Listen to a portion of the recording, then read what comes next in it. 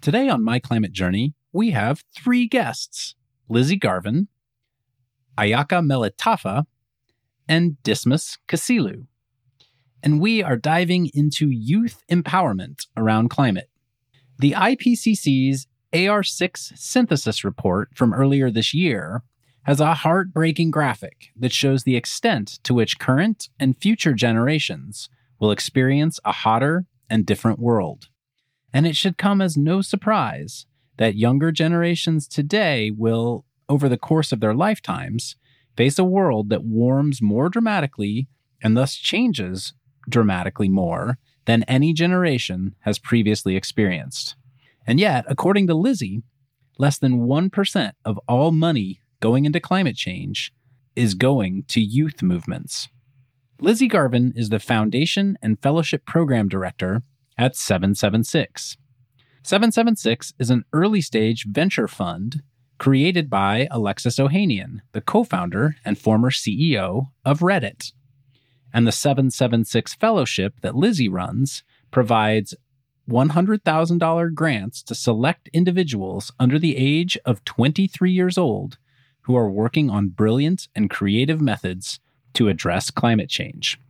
Ayaka Melitafa is 21 years old and is a Pan-African climate justice activist.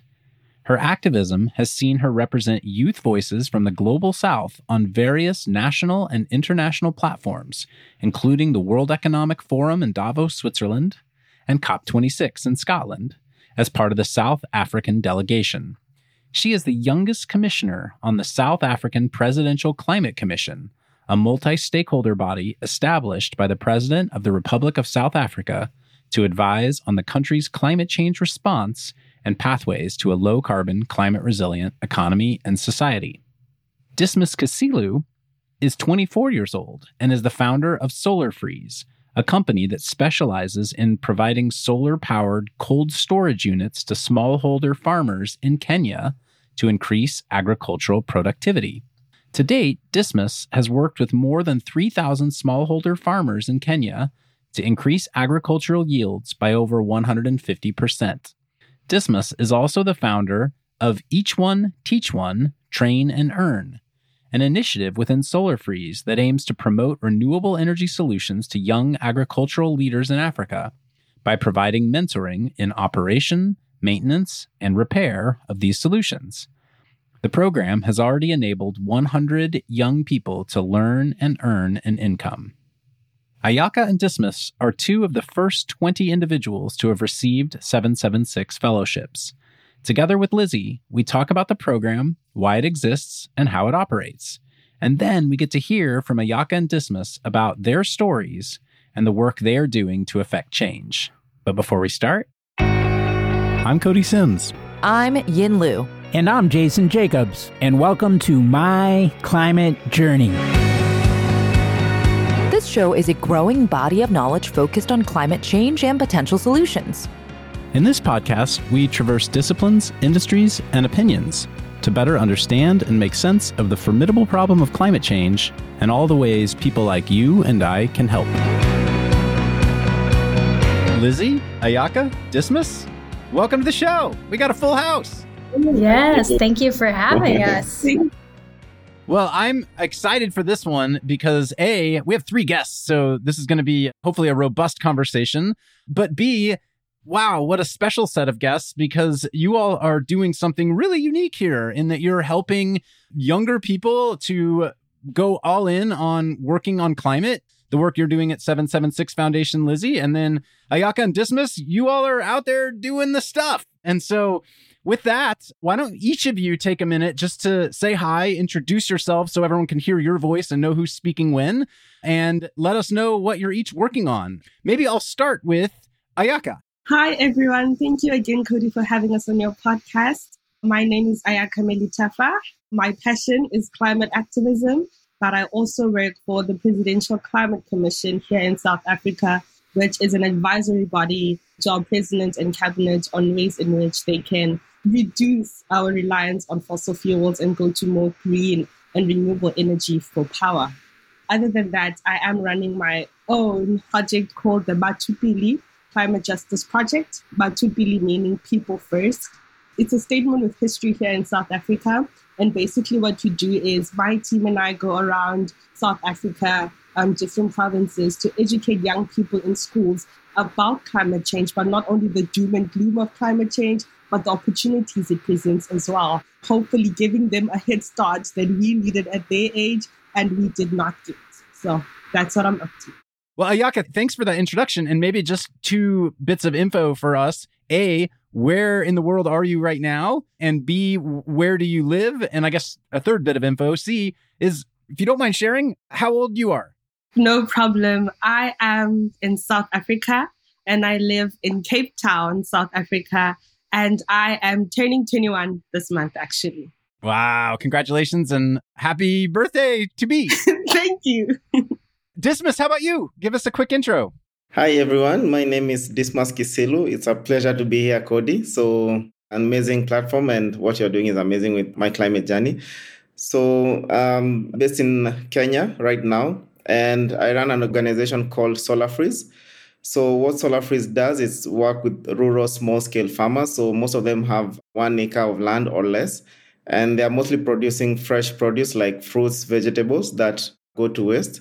So in Africa, a lot of small-scale farmers don't have access to preservation and cooling technologies such as refrigerators and cold storage facilities.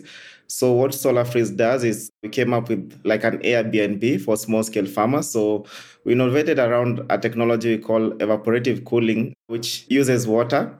And this water is cooled by fans. So it's much more cheaper and more environmentally friendly than mechanical cooling that uses AC and CFC gases. And also farmers don't get to pay per use basis. So if you have a crate of produce, you just pay on a daily basis. And that in essence reduces post-harvest loss. And we also connect them to better markets for their produce, such as schools, institutions, and healthcare facilities that will buy their produce at a better price, therefore reducing post-harvest loss and increasing income for the marginalized small-scale farmers. It's a pleasure to be here. Dismas, thank you so much. And we're going to dive into both your business as well as the work that Ayaka is doing on the activism side. And maybe quickly for you again, so you're in Kenya, you mentioned. Are you in Nairobi today? Yes, I'm in Nairobi today. In Nairobi. And how old are you? 22 years old. 22. Fantastic. All right.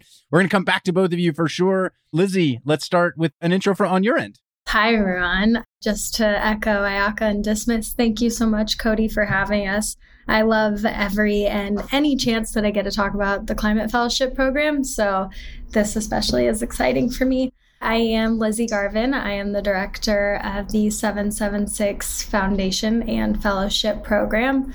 And for those of you who don't know what the foundation is, it's Alexis Ohanian. He's the founder of Reddit. It is his foundation, and we are about a year old, and our first initiative is this Climate Fellowship Program that Alexis committed $20 million to over the next 10 years.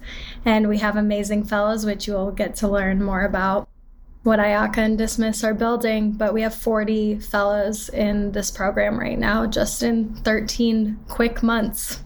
Fantastic. We'll start with maybe a little bit from you, Lizzie, just to learn more about the fellowship and then dive into a few of the fellows here with Ayaka and Dismas. On the side of the fellowship, you've just started, I believe, now your 2nd cohort. Is that correct? Exactly.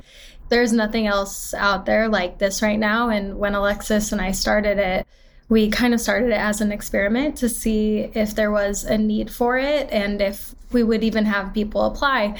And we were blown away by the response. It is something that I hear over and over again, that it doesn't exist. There's not a program that's giving 18 to 24-year-olds $100,000 to just go build in the climate space. And I think the big thing is that this is just grant money. So we're not taking any ownership in any of these companies or nonprofits. It is just $100,000. Take this money, go build, because truthfully, if we don't have young people building in this space, 100 years from now, literally nothing else is going to matter unless we solve the climate crisis. And so, yeah, we just kicked off our 2nd cohort. The fellows are with us for 2 years. So Ayaka and Dismas are in our 1st cohort, so they still have another year with us. But I'm very excited with our 40 fellows. And the big thing to point out is that we have fellows working in climate tech or nonprofits, or they're in a lab working on research. And so I think that what we've learned in this last year is how important it is for all of those different sectors to be together in one program and to learn from one another. And it's been very special. Between Ayaka and Dismas here, we have two fellows who are working on very different aspects of the climate change problem, from youth activism and speaking truth to power. I guess Ayaka is how I would maybe describe some of what you do. And Dismas out there actually building technology that's scaling solutions to problems locally for you. Lizzie, for the foundation itself, I read a stat somewhere. I don't remember if it came from you or somewhere else as I was getting ready for this conversation. It was said that less than 1% of all money going into climate change solutions are going into youth movements. Explain more about how you came upon that and how you decided this for you and Alexis was the way to contribute. I see Ayaka shaking her head. She knows very well. It's actually 0.76%, so it's even smaller than 1%. But the irony to me and what I have felt over the last year is that the youth, they're absolutely leading this movement. They're the ones that we see protesting. We see them trying to do walkouts at school and to really get the government to listen. But they're also not being funded. So it's like we're relying on them to do these movements and to push the agenda, but we're not actually supporting them. And so this was something Alexis and I were talking about. We're like, we need to support young people, because the reality is we don't want them to be in university and then take on student loan debt and then going to take a job to pay off the student loan debt when they could have a really great idea now at 18 years old, at 19 years old. We really can't wait for those ideas either. That was why we picked the age range of 18 to 24. And then the 100,000, we were like, that's a lot of money to go build. The 0.76%, it's wild to me. And hopefully, as more and more awareness, hopefully more dollars come in. And, we're seeing a lot more fellowships come forward that are just climate focused. So I do think that will change in the next few years, but it needs to change quickly. I think it's unique that you all are doing a combination of technology and nonprofit work. Many would argue, probably including myself, that a lot of what needs to happen is technological change and shifting from legacy ways of doing things that have built today's economy for the last 100 years. And then a big part of what needs to happen is moving the political will to actually speed up the adoption of these new technologies. And to me, that's the movement building side of things that is often underfunded in today's landscape. How have you seen so far capital in particular, especially with $100,000, being utilized by different fellows who have very different capital requirements and capital needs? If you're building a tech company, your capital needs may be different than if you're building a nonprofit or political movement, or not. I don't know. Curious what you all are finding. I think the other big thing to know, especially Ayaka and Dismas who are here with us, they're based in Africa, and the fellowship is international. And so $100,000 in California is very different than $100,000 in Africa. That alone is also something that we've been watching. But on the climate tech versus nonprofit side, the reality is both of those require fundraising. You have to fundraise if you're going to have a nonprofit. You have to fundraise if you want to have a climate tech company. And so what we're trying to do is give these young people grant money so that they don't have to give up ownership, so that they don't have to spend all of their early days fundraising to try to get dollars in so that they can go build. That's definitely been the most important part. And, we have in our first cohort, I would say about 12 to 14 of the fellows are starting climate tech companies. And I think already half of them have raised their seed rounds, which is amazing to see. And it's great that early on they didn't have to give up ownership, especially because we have everything from a fellow working on nuclear waste management and revolutionizing that to a fellow building automated robotic labs to fix biology to make it better, cheaper, faster. And so being able to just have grant dollars and not take ownership, I think that has been the most appealing thing to the fellows specifically. Super helpful. And Ayaka, Dismas, feel free to jump in. How has the Capitol thus far been accelerant for each of your efforts?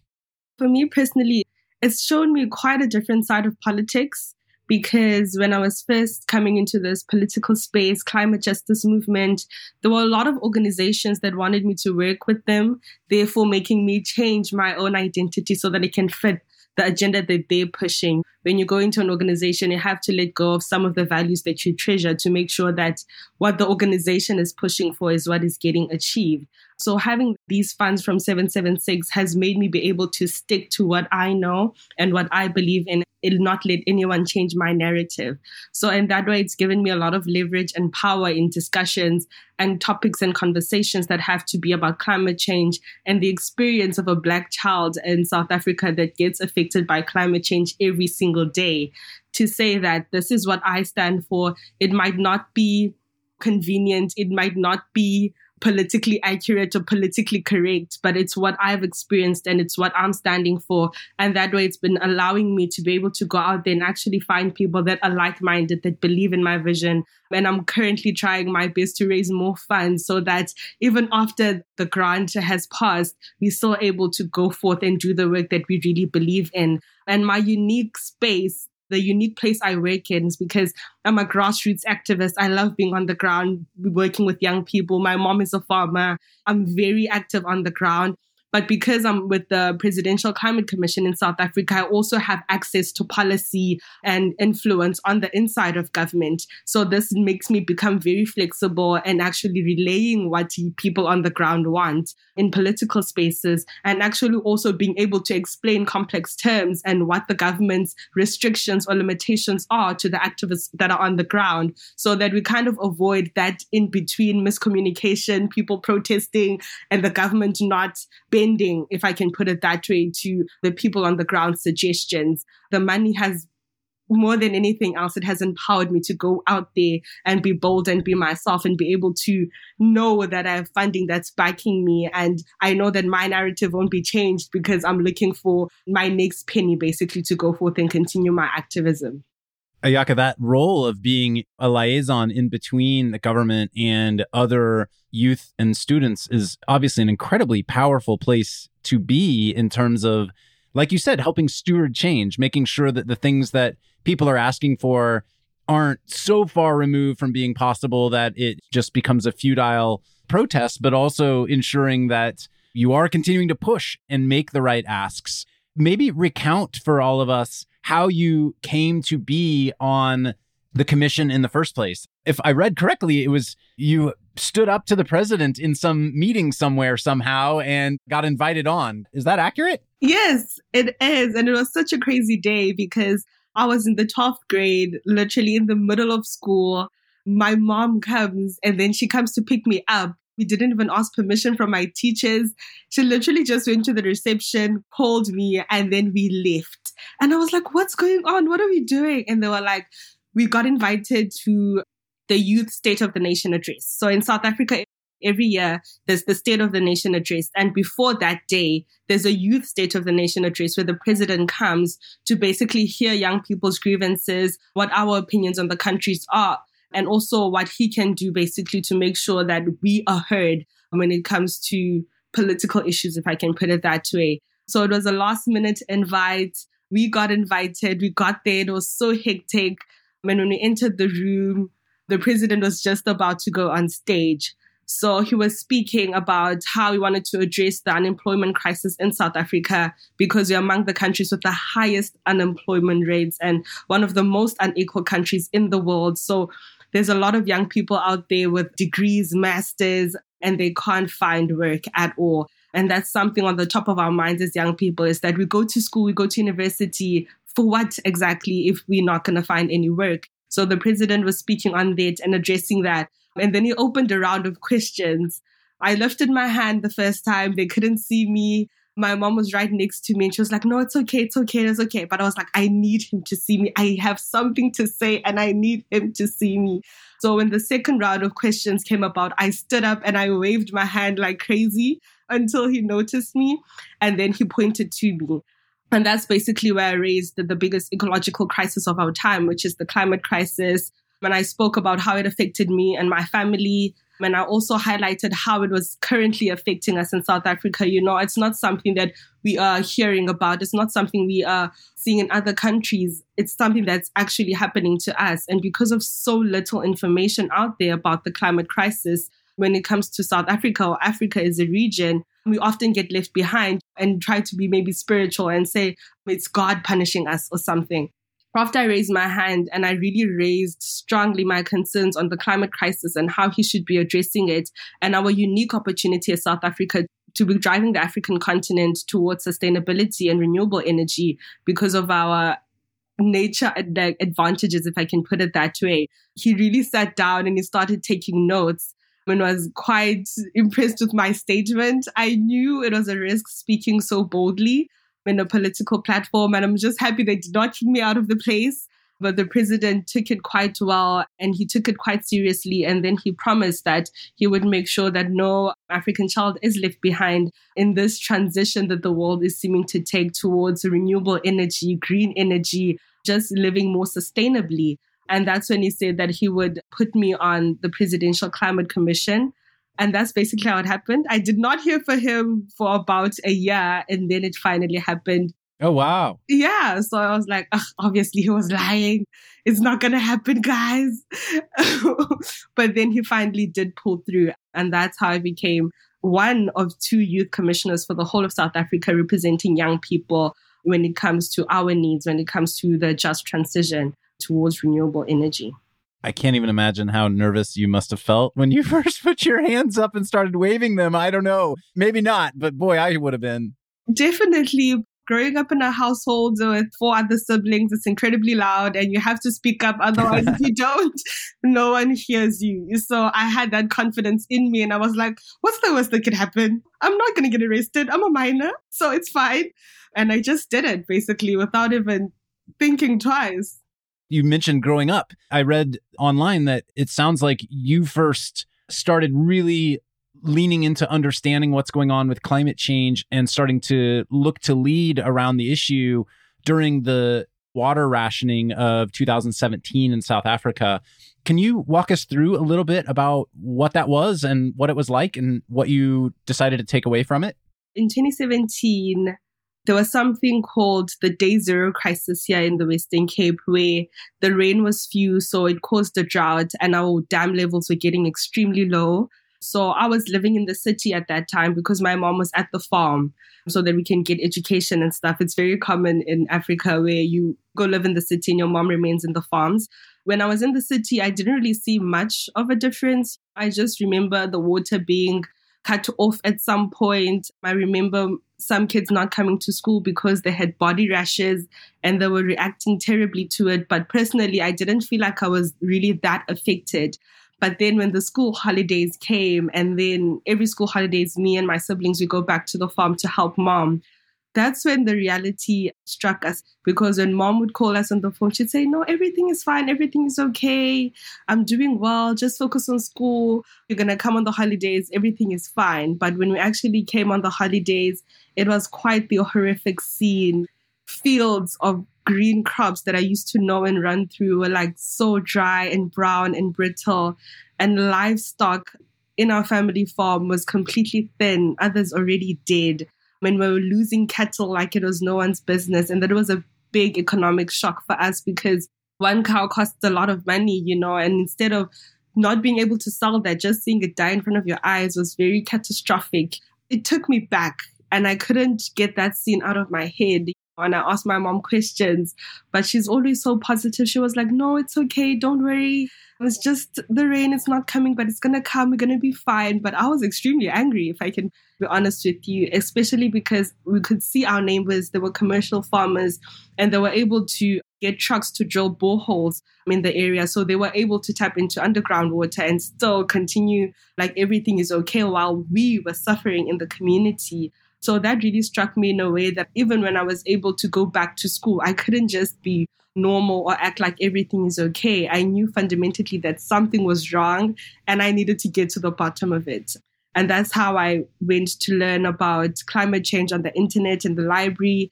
I couldn't ask my teachers a lot because they gave me very vague answers to what was causing the drought, or just global warming. And I'm like, what does that mean though for me? For me, it was such a foreign concept that doesn't happen to us. But when I really found out about the climate crisis, it was so bad, honestly. There's a period of time where I was actually climate anxious and climate depressed, wondering, why should I try? Why should I bother? You know, if the world is going to end anyways, why should I put in the effort? But thankfully, there was a school environmental program that I saw. And that's when I decided to start to join it, because I wanted to know, what is this climate change thing? How is it going to affect my family? How can I make a difference in the small pool that I have? And basically, that's when my activism really started, and it pushed off because I was so active in the group. I wanted to know everything. I was raising my hands. I had questions. And that's when I really started sharing my story and actually educating other people about climate change and how it affected me, and getting them to share their stories and actually link them to climate change, because people often distanced it from climate change and not knowing how to put the word to what they were experiencing. And that's how my activism just grew and grew and grew from there. One thing I had a big takeaway when listening to some of what you've said and some of your talks you've given is when it comes to drought, you just talked about issues with the crops and issues with the livestock, which I think all of us can probably pretty easily understand. But some of what these second order effects that maybe I didn't even consider around, if you need water, you're going to have to drink water from somewhere, and that water might be polluted. An increase in the amount of pollution, an increase in the amount of illness, which is this sort of second order effect from drought. If there's anything you want to share about that, or any experiences you had there, just to help people further understand how bad this can be, not to move into the bad side, because we're going to spend time on the action side and how you're moving things forward. But I think the context is really helpful. Yeah, I mean, water is such a crucial thing in life, and we take advantage of it because it's all around us. But when you put in a position where, for example, in the townships close to where I stay, they got such harsh restrictions, about 50 liters of water for one household that has like more than 8 people inside of it. So it got extremely tough. And, you know, kids don't know anything about water. They drink water, they would get ill. I even know of experience where my little brother got actually ill from drinking the water. And then he got severe diarrhea, and we were quite scared for a moment, but then he got better. I know of my friends in school, she just started developing blisters all over her arms and her face, and we didn't understand why. But the whole time it was the water. So it was these small things that we were starting to pick up in the community, and we didn't understand what it was until the government actually had to launch a campaign saying that don't drink water from the tap, rather buy bottled water. They set up bottled water stations all over the community, and they gave us ways in which we could purify our own water at home, whether it is boiling the water, adding a teaspoon of bleach and maybe 2 liters of water. And that's when we saw, okay, that this is really getting serious. And it wasn't anymore such a thing of, oh, it's just a drought, but it was becoming personal, and it was really affecting the people around me. And my family really struggled through it. My mom really struggled through it. Honestly, to this day, I don't know how she managed to make it through that situation with such an uppity and hopeful spirit. I think that's where I get my hope from. My mom, it's very important when you're in situations of disdain or just hopelessness that you have people around you to motivate you instead of just forcing the doom and gloom narrative down your throat. So it's something that I also like to encourage in my own work. Well, thanks for sharing that. And obviously, I can't believe you had to experience that at your age and go through that with your family. It's inspiring to hear that that has prompted you to lean into action. Maybe share where that has gone for you. I saw a picture on your Instagram of you with the Dalai Lama. I saw that you've visited Antarctica. I saw that you have spoken at the New York Times office on climate change effects in Africa. Maybe relate some of what you, now being one of the youngest members of this presidential climate commission in South Africa, has resulted in terms of access and your ability to build a platform for yourself and for others like you. What I really noticed is that you can't really force anyone to be an activist. Even me, if you came to me and you pitched the thing of climate change, I wouldn't have really cared. What drove me to be so active in it is because I got personally affected by it, and that built something inside of me that I just couldn't sit down while this is happening around me. So one thing about me, I'm always keen. I jump headfirst into things. It's not always the best thing, but it's been working for me because even in the environmental program, a lot of people were shy and timid. They joined because they just wanted to hang out and go on hikes. But I came in with a mission and I was rigorous and I was just out there, just like wanting to work, wanting to find solutions. And that got noticed in me quite young. And I wasn't the smartest kid in the class. I wasn't the outspoken or whatever it may be, but I had something to say. And I just knew that my story deserved to be heard and people related to that. So through me just being eager to learn, eager to know more, and eager to share my stories, that really opened doors for me. And I wasn't afraid of big things, if I can put it that way. I raised my hand to the president. So the moment anyone comes to me with an opportunity that I feel like could really benefit my community, I jump straight into it, even if I'm scared. So even with the Matrix in Antarctica program, it's a competition basically that came to South Africa where they were basically choosing 5 students from all over South Africa to go on an exhibition with the explorer Rian Mansa and a team of scientists to basically go conduct research in Antarctica to see how it's actually getting affected by the climate crisis and to get more insight on how climate change is affecting different parts of the world. Because I had only been affected by drought, some people had only been affected by flood, but now to see different atmospheres getting affected by climate change was just something amazing. And through that experience, it just spearheaded me to actually want to learn more about climate change and to do more. And through those experiences, they opened doors for me because that's how I got invited to join the African Climate Alliance, which is basically a group of young people that we decided we're going to come together, we're going to plan a protest in Cape Town, and we're going to protest against the climate crisis being ignored in Cape Town. And that just headed into something else. We were able to partner with more than 1 million youth from around the world to organize the climate strike that took place in September in 2019, if I'm not mistaken. And just basically that willingness to go out there and share my story is really what helped me. I can't really say it's because I was worthy or there was something different about me. The way we say it in my religion, I'm Christian, is that God's grace was just completely upon me. I just believe that things happened to me the way that did. I faced that hurt for a reason, and God chose me for a reason because He knew that my story could reach people and get more people to talk. And most importantly, the reason why I do all the things that I do and I join the platforms I join and I get recognized for the work I do is because I always bring it home.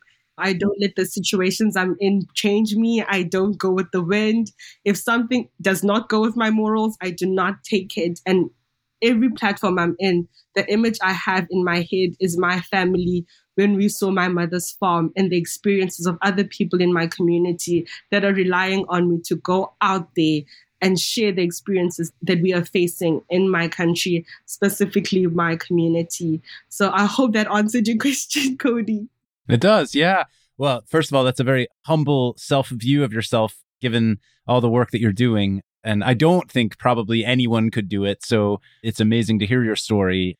I guess one last question for you, and then we'll ask Dismas some questions. And we'll come back to you. Obviously, we're going to spend a bunch of time talking about your experiences with the 776 Foundation and whatnot. But right now, from a priorities perspective, is your main focus to push the South African government to adopt policies in South Africa around clean energy and around resilience to climate change? Or is your primary focus being a voice of South Africa to the global community, or a little bit of both? That's a mouthful, but it definitely is a little bit of both.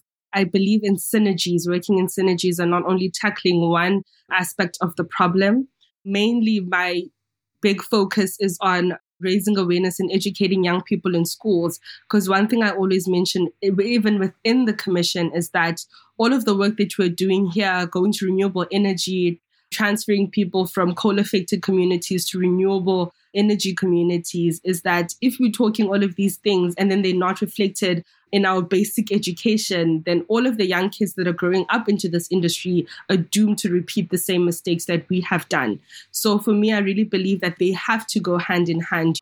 What I believe in for the Presidential Climate Commission specifically is that this is a unique opportunity for us to really become role players and actually lead the change of us as South Africa being one of the highest polluting countries or the highest countries that emit carbon emissions in the world, is that we have this opportunity to actually change and show that it is possible to go from one to the other. Because there's always this talk on how do we transition from high dependency on fossil fuels to renewable energy. And there's a lot of talk on, well, we don't have to do it. The global north is the one that's responsible for the climate crisis. They should clean it up.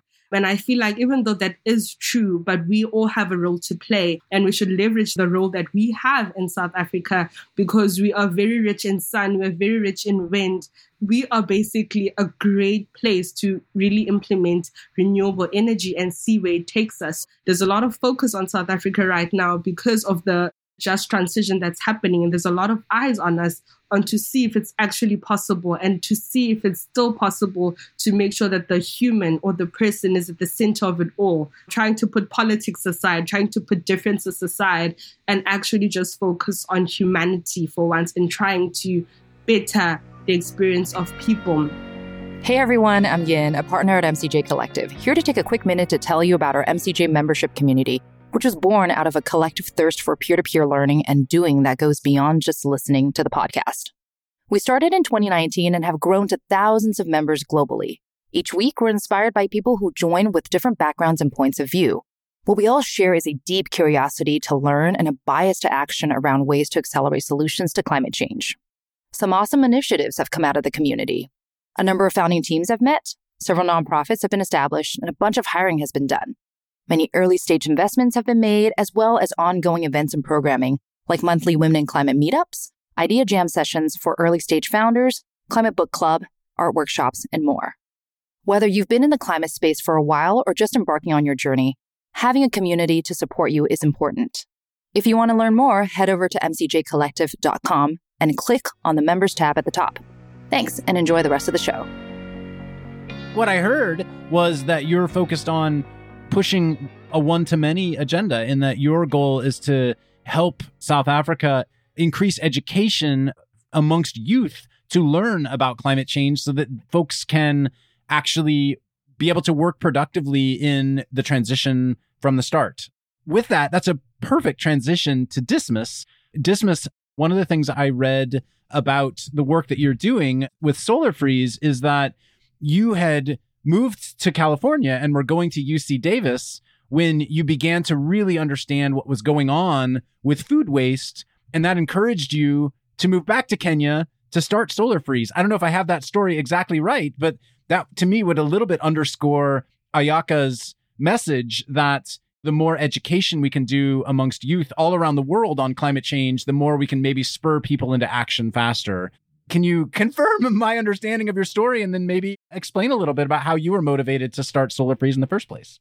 I had an opportunity to attend UC Davis, and they are very big in ag. So seeing the technology that they were implementing around the tropical climate, so working with fruits such as mangoes and avocados and all these fruits that are very much common in the global south. So my main idea was that why can I not transfer the technology towards what small-scale farmers are doing back home in Kenya? Because well over 60% of our economy is driven by agriculture, and in that 60%, at least out of every 10, 8 are women doing that agriculture. And the challenge is that they don't have access to productive use assets such as cold storage and assets that will help them increase their income and also reduce post-harvest loss. So currently there are well over 500 million small-scale farmers losing over 45% of what they produce.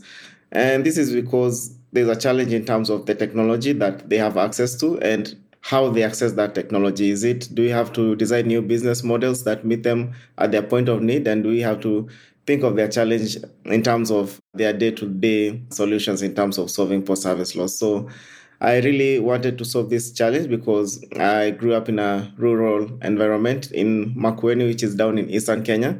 And my grandmother and my parents are still small-scale farmers, and what they are doing is mostly subsistence farming of fresh produce. So I thought to myself, how can I change the story from subsistence farmers to commercial farmers who can make a living that is more sustainable and is more recurrent based on more sustainable methods of agriculture. So I thought about solar freeze and how it can work for rural small-scale farmers. If I'm not mistaken, Kenya as well, in the late 1970s, early 1980s, had some pretty severe drought also. Curious if your family, as small-scale farmers at the time, had to navigate that in any significant ways that you're familiar with. Actually, Cody, let's go back to a very recent story. So in 2023, we are just coming out of the worst drought in our country's history since more than 60 years ago. Oh my goodness. Okay. Even more recent. Yeah. Yeah. So Ayaka was saying about drought in South Africa and the access to water challenge. So I've seen that a lot with small scale farmers, especially in the pastoralist community. Most of them had livestock, and there's been a great human to wildlife conflict because a lot of the pastoralists are looking for pasture, and because most of where they graze their cattle, they don't have grasslands now. The drought has been really severe, but recently we just had rains that have helped break that cycle. But it was a huge eye-opener to the country that this thing is real and this thing is here. So we need solutions that can help small-scale farmers and pastoralist community better navigate around severe climate change issues that are currently happening in Kenya right now.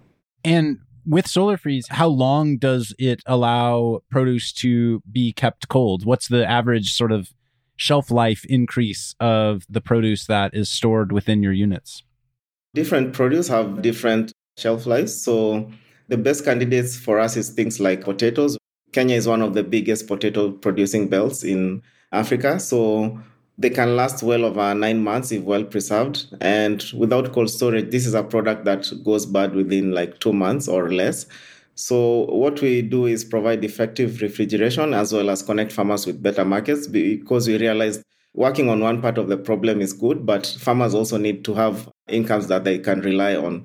So linking them with better markets through a simple mobile app that connects them with institutions that will buy their produce in bulk, like restaurants and schools, is one area that we normally help the farmers once they store their produce. So thinking about how can we transition farmers from subsistence farming to more high-value horticulture that will increase their income, and will also help them to be more climate-smart farmers by using solar-powered facilities from Solar Freeze.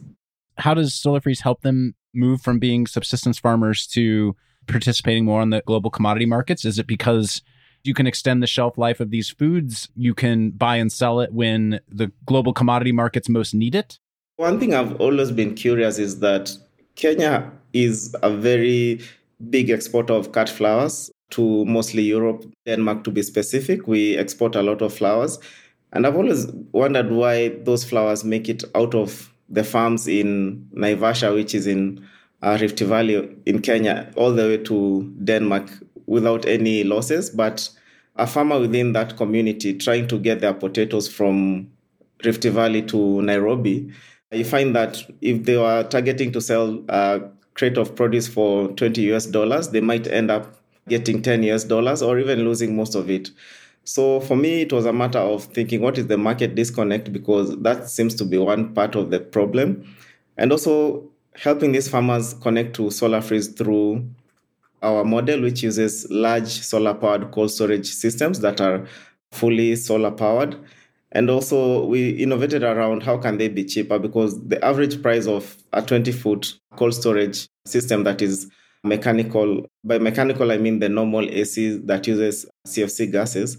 So it's pretty expensive, well over $70,000. So we innovated around evaporative cooling that basically runs water around cooling pads, and then that in essence reduces the temperature to at least 7 to 10 degrees Celsius, which is ideal for a lot of produce. So the price there came all the way down to $15,000, which is a significant decrease. But still, a lot of farmers cannot afford this. So we thought about what is the best way to make them afford. Can it be a service model? Can they pay on a daily basis? So if they have a crate of produce, how can we reduce the price even further down to 5 US cents for a storage of crates of produce per day? So in essence, that will make it much more simpler and turn a productive use asset instead of getting credit from a bank.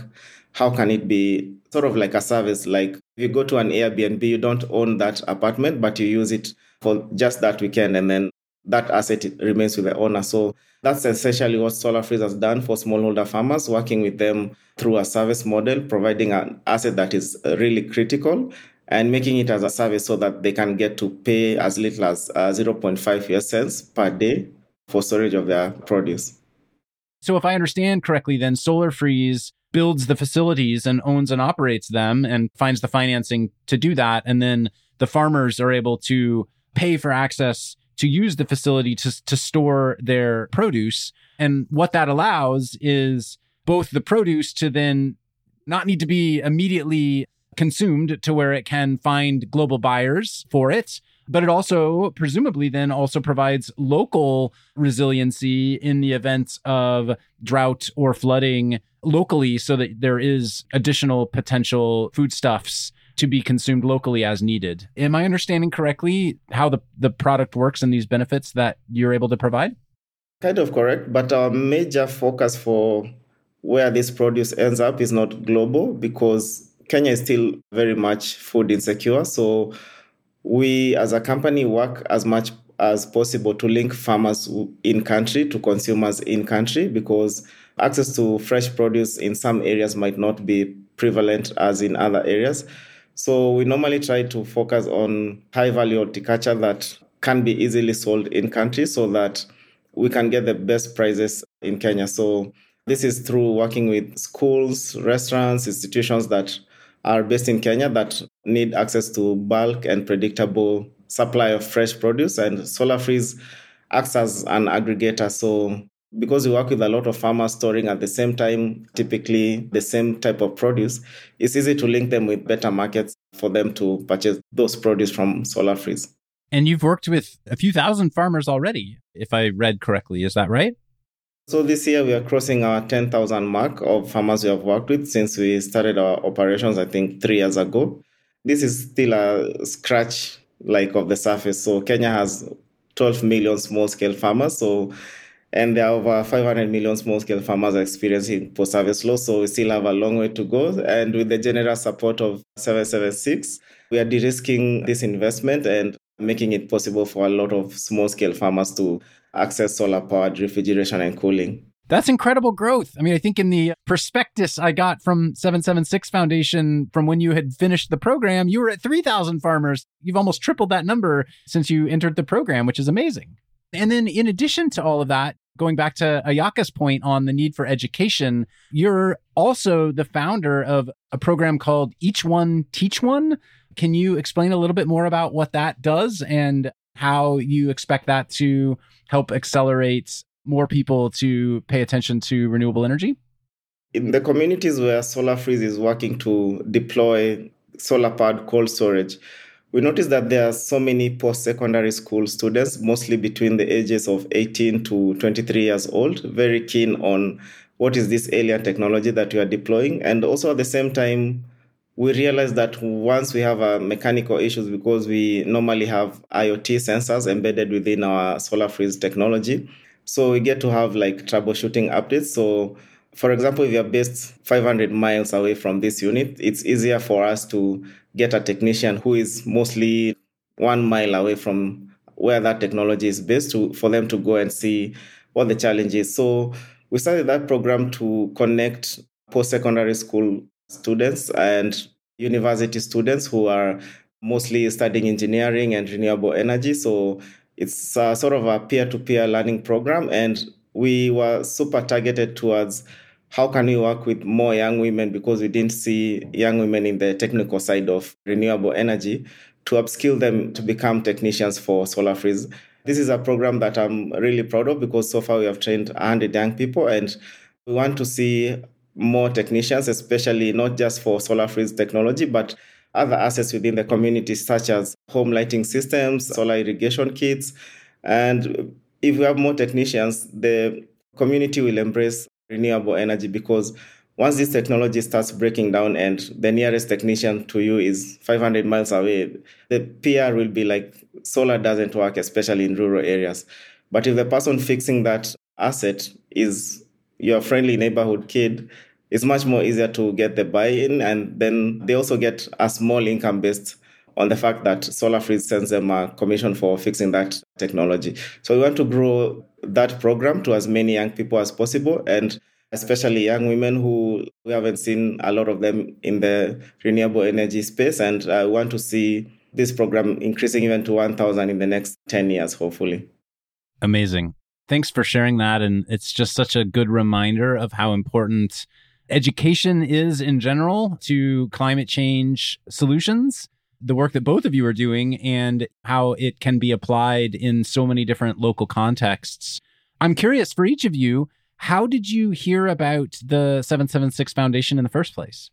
I think for me, it was one of those emails that I got a referral from. I can't remember who. And then when I clicked it, I thought, wow, this program is super applicable because it was targeted towards the work that we do. So I was like, it was going to get flooded with maybe millions of applications. So I just put in my applications, crossed my fingers, and put my head down and continued doing the work that I was doing to make smallholder farmers' lives much more better. So when Lizzie contacted me and chosen as a finalist, it was one of the best days since I started my organization. And the journey has been amazing, and I look forward to what the future holds. How about you, Ayaka? For me, actually, someone referred, in South Africa, the climate activism space is very small. So oftentimes when someone gets something, it quickly spreads. So someone sent that to me and they were like, you should apply. And I was like, I don't know. We don't get opportunities like this. This would have to be a really extraordinary person to get into it. And for a long time, I just looked at the email and I was like, nah. And then my mom saw it and she was like, girl, you have to apply. And I was like, no, it's not going to. And she was like, you have to at least try. Just do it. Send it through. And then whatever happens, happens. And I did apply and I got the shock of my life and I made it as one of the finalists. And I couldn't believe it until the last interview confirming that we actually made it into the cohort. And I was like, this is really happening. I'll still think about the emotions I felt that day. And it's just a whirlwind. That's amazing. And Lizzie, tell us the story from your end. You saw these two applications. You've probably had ideas coming at you from so many different directions, from so many different places all around the world. What was the process looking like on your end to narrow it down? That first year was very wild because it was the very first cohort. I tell the fellows all the time, especially this first group of 20, I think I've probably said to you all 100 times that I'm like so grateful that any of them even took the chance to apply to the program because they didn't know what they were signing up for. There wasn't anything previously there to be like, oh, great, what a successful opportunity this could be.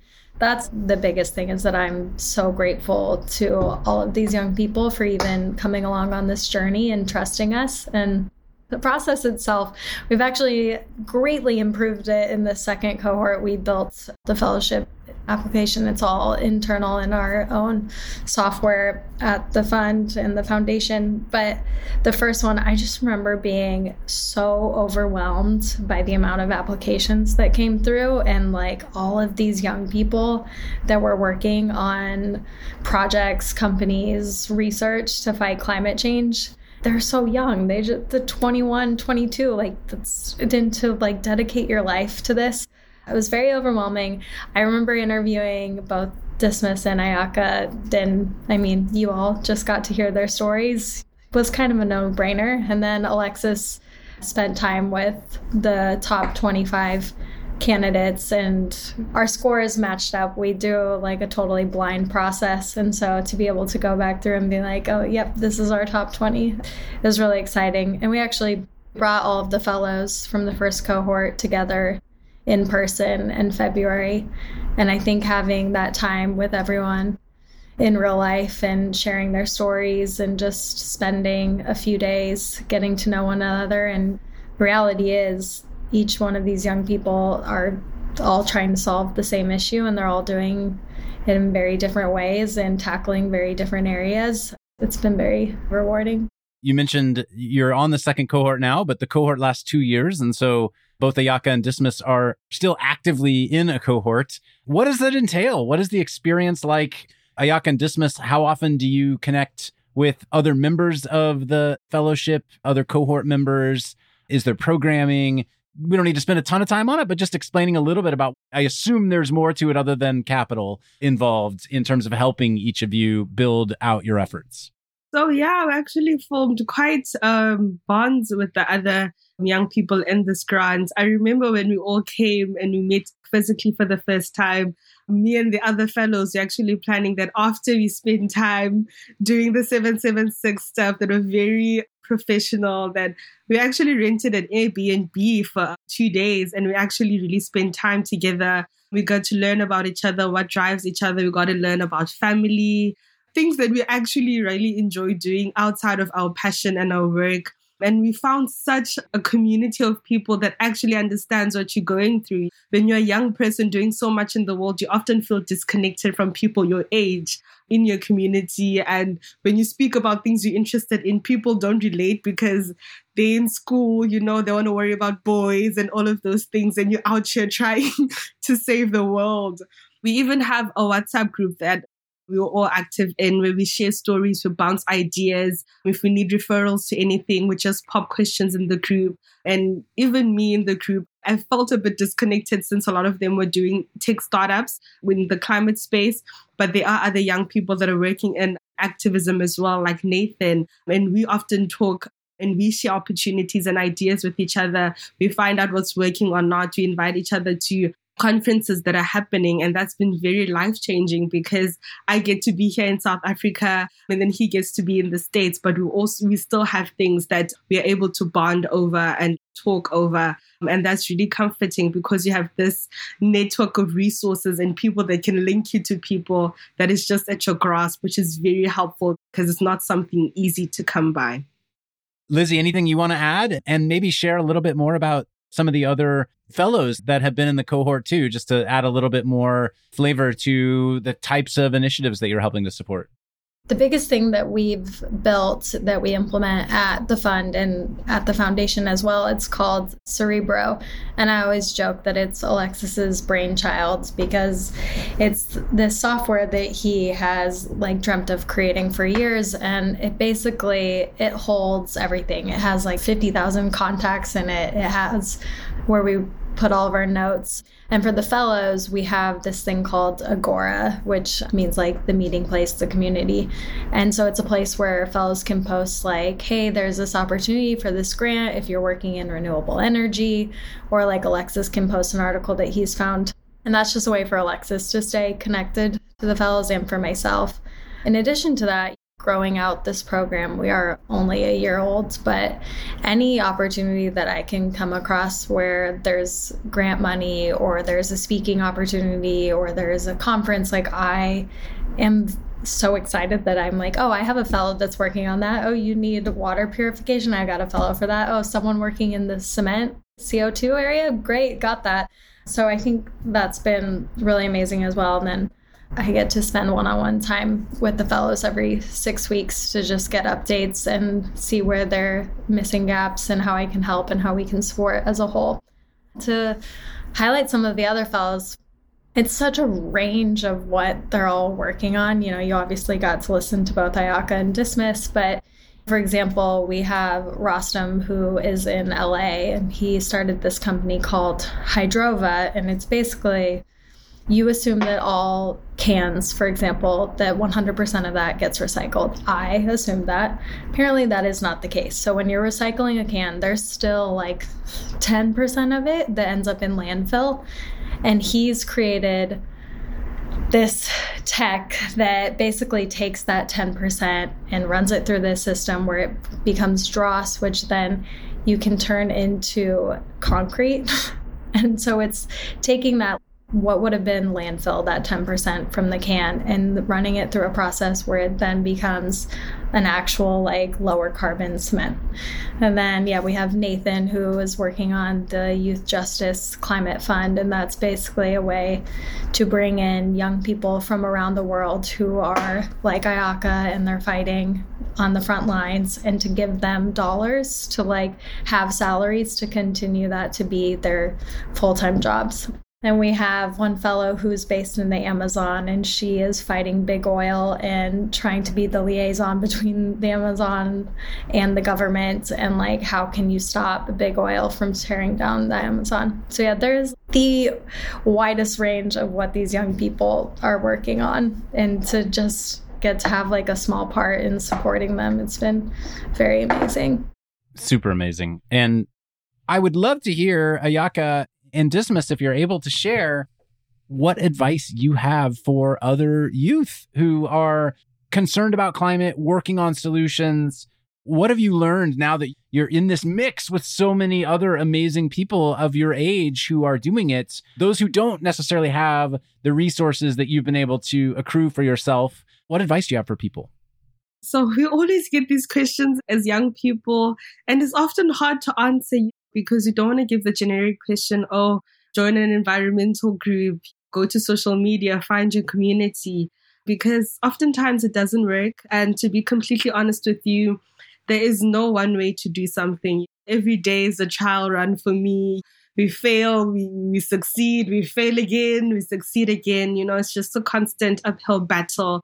But what I can really say to young people that are in the climate space is that make sure that you're in the space for the right reasons. Because if you're just joining it because it's a trend, it will chew you up and spit you out.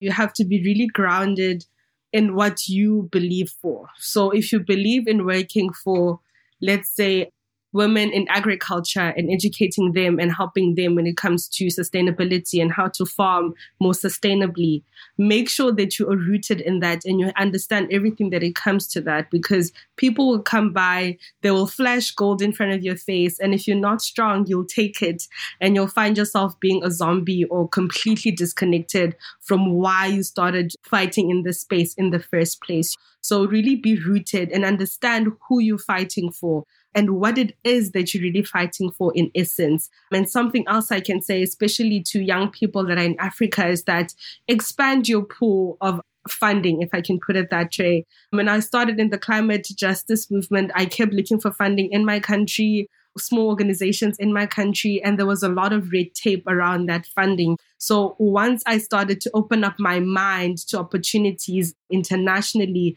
that's when I really saw that I could really make an impact and tap into international funding that could allow me to really make an impact in my country in extraordinary ways. And what I can really say is that really study and read up on what you're passionate about in the climate space. Information is constantly coming up. Things are constantly changing. There's constantly new technologies, innovations, shifts in the politics.